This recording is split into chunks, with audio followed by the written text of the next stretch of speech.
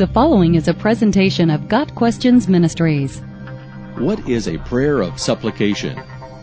We come to God in prayer for a variety of reasons: to worship Him, to confess our sins, and ask for forgiveness, to thank Him for His blessings, to ask for things for ourselves, and/or to pray for the needs of others. The Hebrew and Greek words, most often translated supplication in the Bible, mean literally a request or petition. So a prayer of supplication is asking God for something. Unlike the prayer of petition, which is praying on behalf of others, the prayer of supplication is generally a request for the person praying. The Bible includes many prayers of supplication. Numerous examples are found in the Psalms.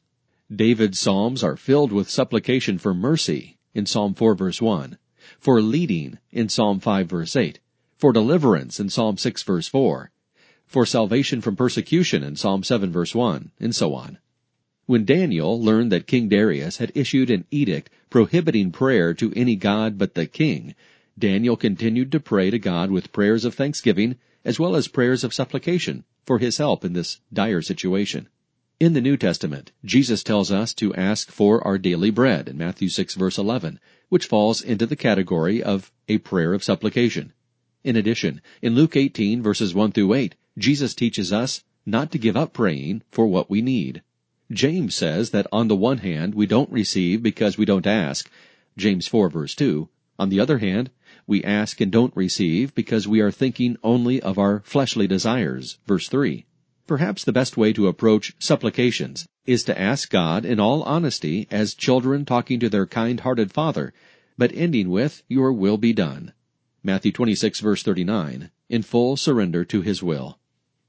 After describing the need to take up the full armor of God, the Apostle Paul exhorted the Ephesians and us to remain alert and to pray in the Spirit, making supplication for all the saints, Ephesians 6 verse 18. Clearly, prayers of supplication are part of the spiritual battle all Christians are engaged in. Paul further exhorts the Philippian church to relieve their anxieties by remaining faithful in prayer, especially prayers of thanksgiving and supplication. This, he concludes, is the formula for ensuring that the peace of God, which passes all understanding, will guard your hearts and minds in Christ Jesus. Philippians 4 verses 6 and 7. Here we see another crucial aspect of the prayer of supplication, the necessity of faith in the Lord Jesus Christ. Those who belong to Christ also have the indwelling Holy Spirit who intercedes on our behalf.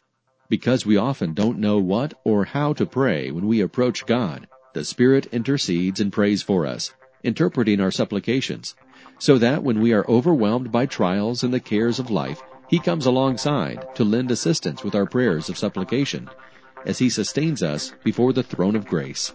Got Questions Ministries seeks to glorify the Lord Jesus Christ by providing biblical answers to today's questions. Online at gotquestions.org.